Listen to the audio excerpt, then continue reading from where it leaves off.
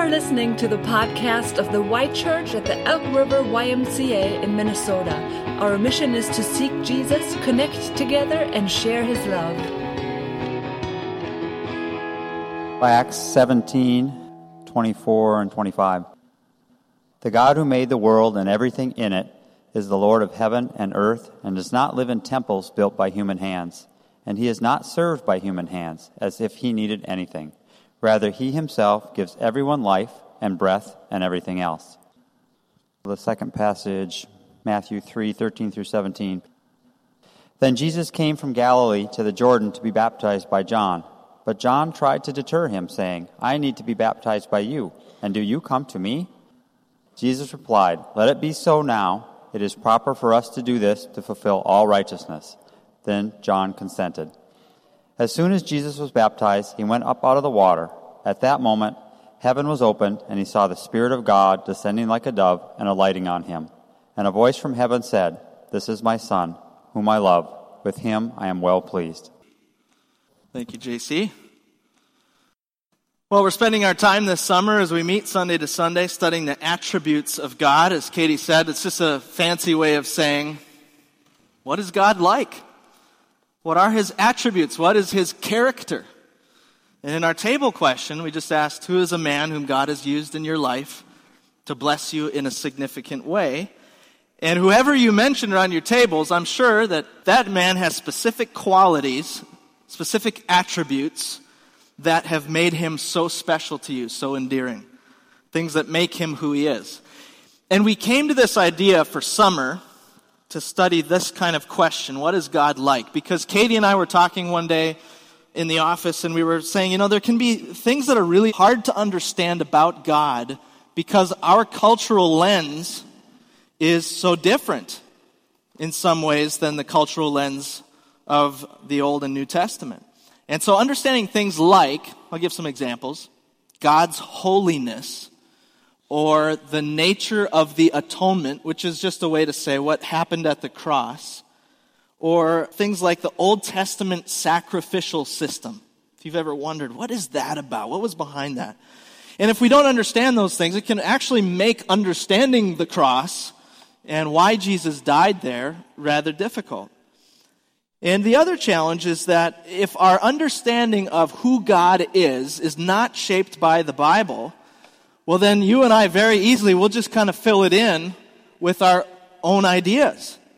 And guess what? When the picture of God is complete that we have constructed, isn't it interesting how God looks just a whole lot like my views and preferences and my wish list?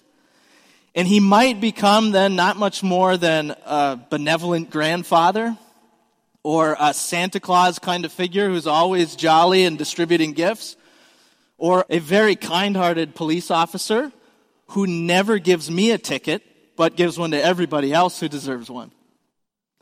How easily we can make God in our own image. But God gave us the Bible so that we would know who he is. And he showed us himself in sending his Son so that we would have this full and true picture of who God is and what he's really like. And guess what? When he is telling us that, it is much bigger and much better than anything we could cook up on our own. So in this series, we're asking, what is God like? And each week, we'll have a different attribute of God to look at, occasionally doubling them up like we have these recent weeks. So Pastor Sonia, she got us started a couple weeks back, and she brought to us the theme of God's eternal nature. That means God has no beginning and no end. And before anything else was, there was God. He's the only thing then that is unchanging, and that's a really good thing because God being unchanging means that we can trust him. That what he says and who he is true. And then last week we had our friend Bruce Powers over from Now Then Alliance Church, and he shared about God's sovereignty, which is just the big word to say God's power. That he is Lord and he is ruler over all creation. And now this week, as Katie shared with the kids and teed it up for us, we're going to talk about God's self-sufficiency in the Trinity. Now, two big topics and a little bit daunting as we might first hear them.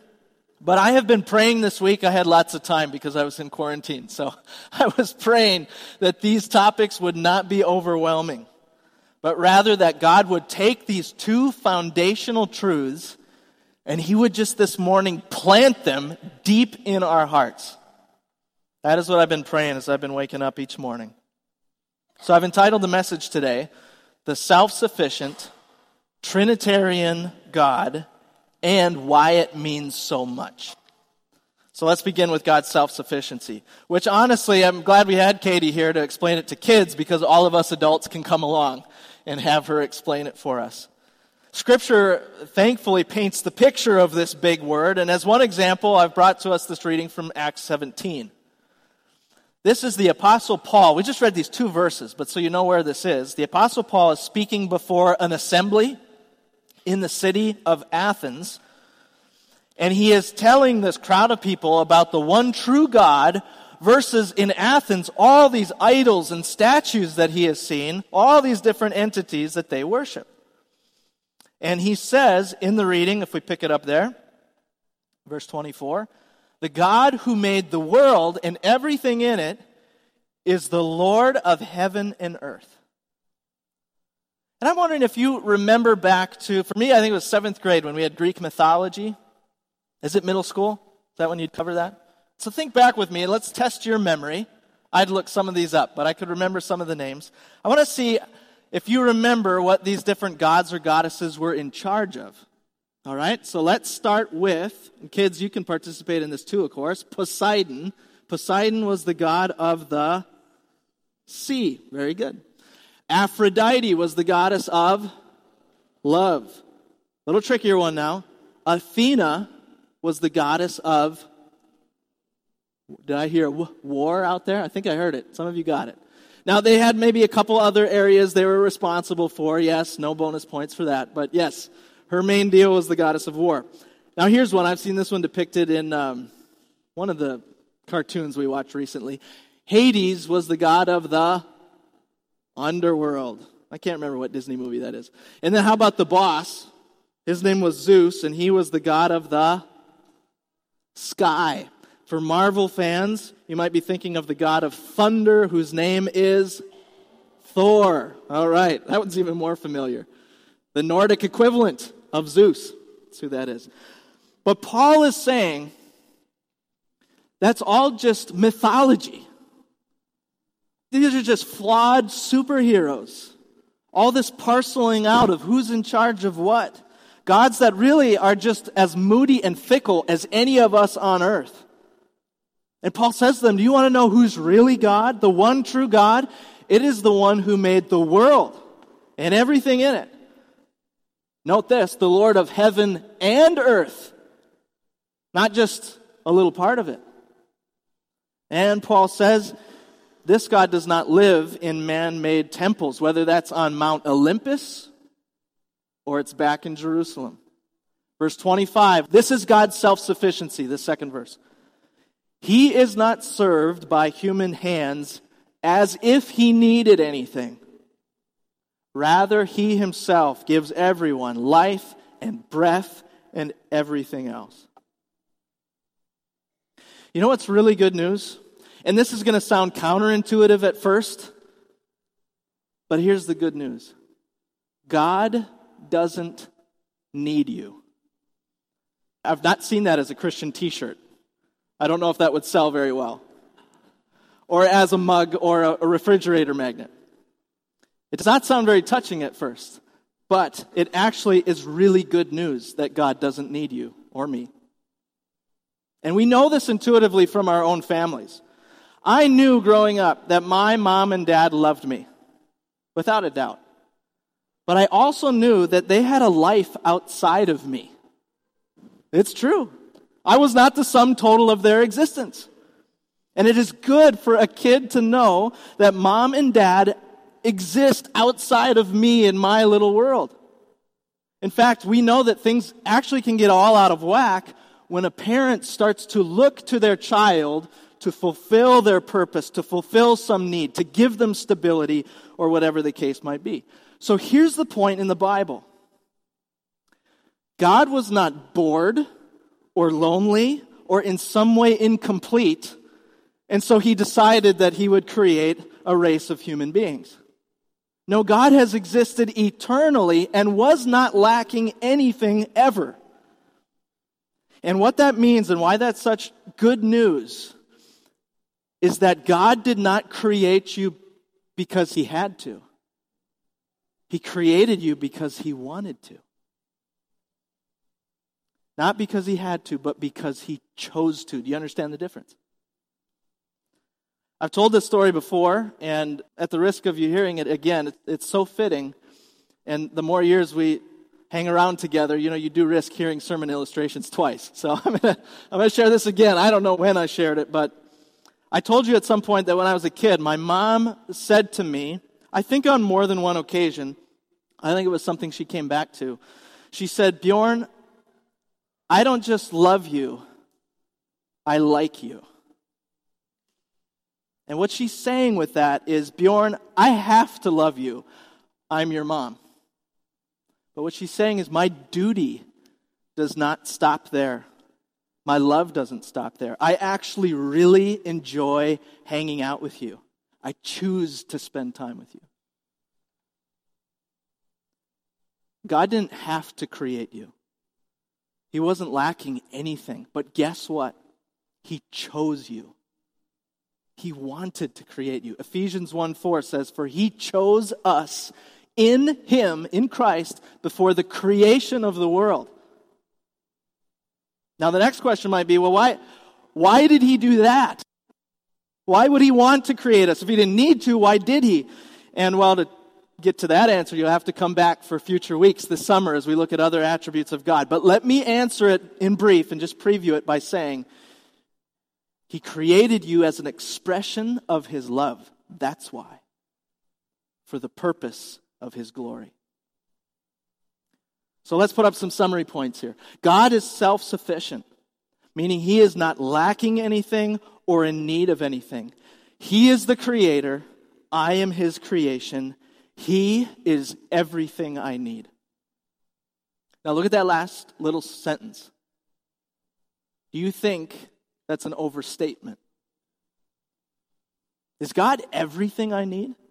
What about food and shelter and a car that runs and a job that pays and my family and friends? What about those things?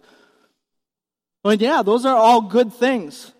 And yet they're all subsidiary to our need for God. That's why Jesus can say in the Sermon on the Mount in Matthew 6, seek first what? The kingdom of God and his righteousness, and all these other good things will be added to you as well. And it's also why people all over the planet, especially in much harder places to follow Jesus than where we do, have dropped everything to follow him.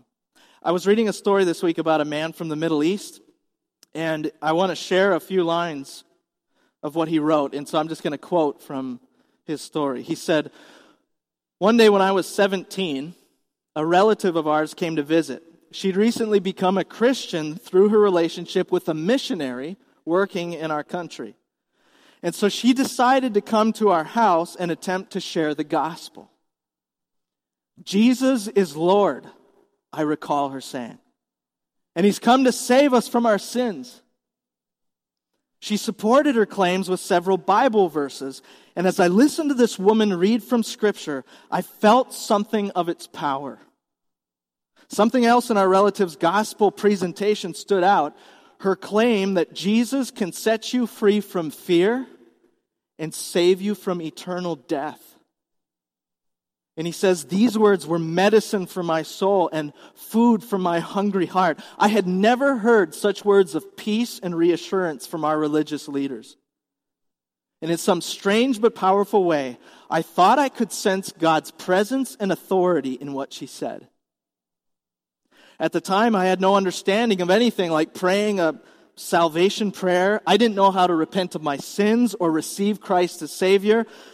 But as I went upstairs to my room, I could not stop reflecting on the idea that Jesus held the key to eternal life. He writes, suddenly I found myself on my knees. As I looked up, I said, Jesus, I know you are Lord. save me and set me free from my fears.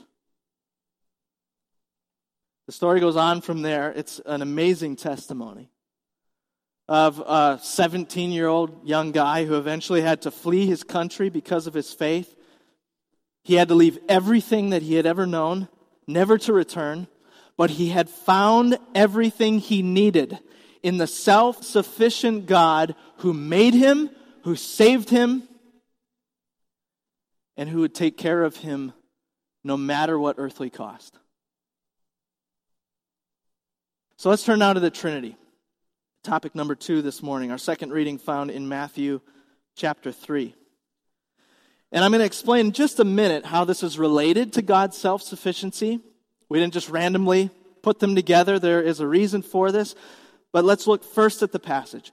This is the story of Jesus' baptism, which was not a baptism as cleansing from sin. Jesus is perfect.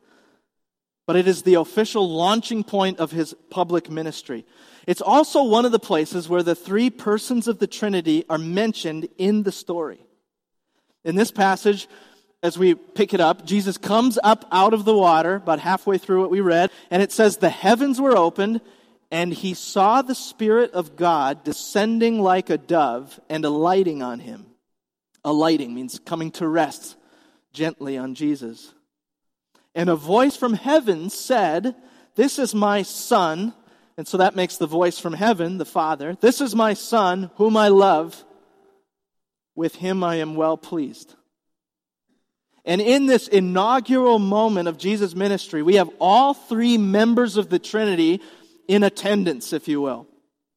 And this is just one passage where we could look at this description of the Trinity. The end of Matthew's gospel, by the way, is another great example. Jesus is sending out his disciples in the Great Commission, and he says, therefore, go and make disciples of all nations, baptizing them in the name, which is singular, by the way, baptizing them in the singular name of the Father and of the Son and of the Holy Spirit. Now, the word for this that we use is Trinity, which interestingly never appears in the Bible. We have a few words that are like that. And yet it is a thoroughly biblical word because it is the summary of what is painted all over Scripture from beginning to end. That God is triune, or 3 in 1. Now, when we explain this, I find we often are saying a couple of things. The first of which is to explain or understand the Trinity is really difficult, which it is. But we might say it's almost impossible to understand this mystery of God. And so then the second thing that we'll do is that we'll run to some kind of metaphor to paint the picture. And so the 3-leaf clover that we shared on the screen, that's a great example. I remember the one as a kid that, the Trinity is like an egg. You've got one egg, but it's made up of a shell and the egg white and the yolk in the middle. Or I remember a book that we had as kids, and the Trinity was like an apple. It's got the skin on the outside, then the flesh of the apple that you eat, and then the core in the middle. Or we might go a different route and choose a different metaphor. We would say the Trinity is like water. It is a liquid, but it's also a solid when frozen. And on a day like today or tomorrow, it evaporates and it becomes a vapor, right? Or we might go with the relationship metaphor, and we might say, all right, I'm one guy, but at the same time, I am a son and a husband and a father. And though these things are a little bit helpful, and they are a little bit helpful, what ends up happening is these analogies inevitably break down and actually will teach something that is false about the Trinity. Historically, the word for that would be heresy. And so unintentionally, that's what they'll drift off into. The egg and the apple are examples of what we'd call tritheism, which says, no, actually there are 3 gods, and they kind of work together as a team.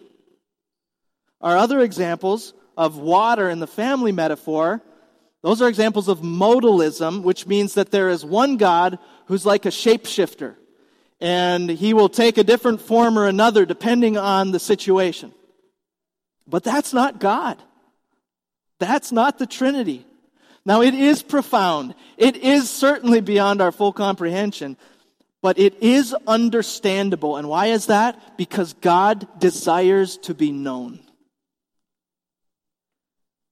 So perhaps the best way to understand the Trinity is just to see what God has said about it in the Bible. And here are a few key points. God exists eternally as Father, Son, and Holy Spirit. Week number 1, we said God exists outside of time, which is hard for us to wrap our brains around. God created time. He's not bound in time. He has no beginning and no end. And now this week, we're adding to that. So that was week 1. He exists eternally as Father, Son, and Holy Spirit. So let's make the connection now, as I said, back to his self-sufficiency. Was God bored or lonely before he created the world? Like twiddling his thumbs, wondering how to pass the time?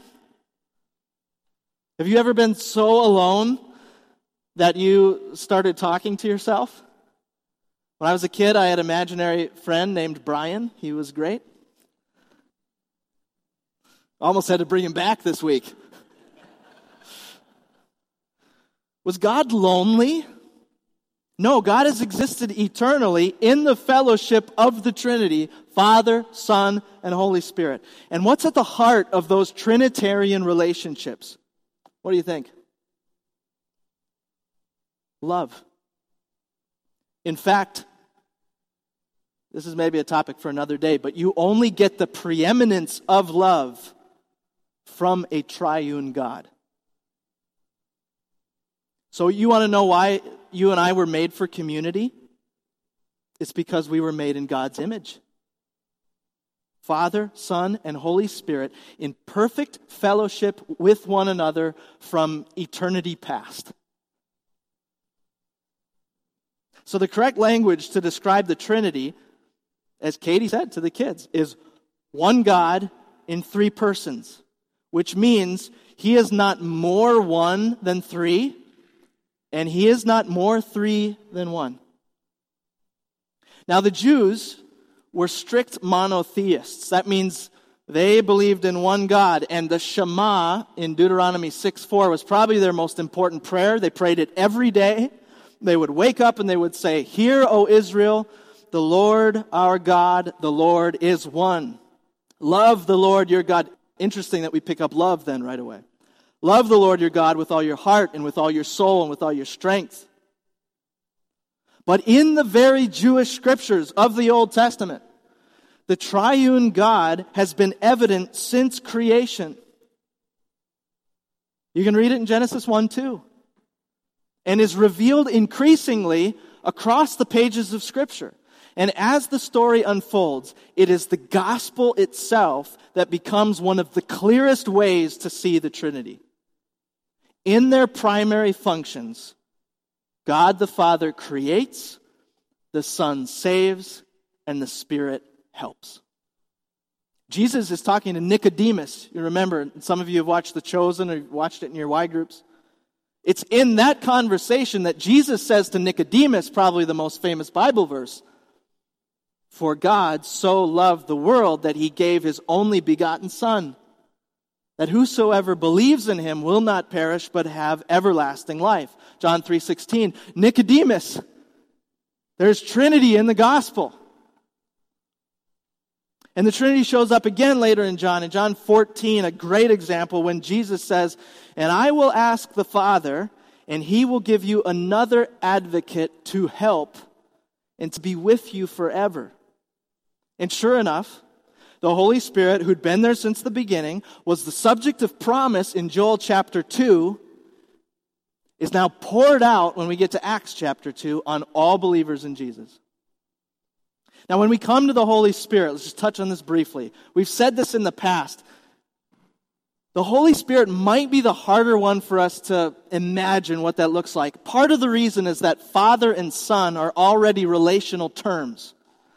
But Spirit, we might not be sure what to think of with that. But the Holy Spirit is no less a person. That means no less personable than the Father and the Son. Now, it says in our summary that the Holy Spirit helps. And after we've talked about creates and saves, it could be that helps seems a little less spectacular. And I could have picked some other words that we could use to describe what the Spirit does: teach, lead, counsel, comfort. But if you have ever just plain needed help, I mean, who hasn't? If you have ever really been in a pickle, then you know how powerful that word can be.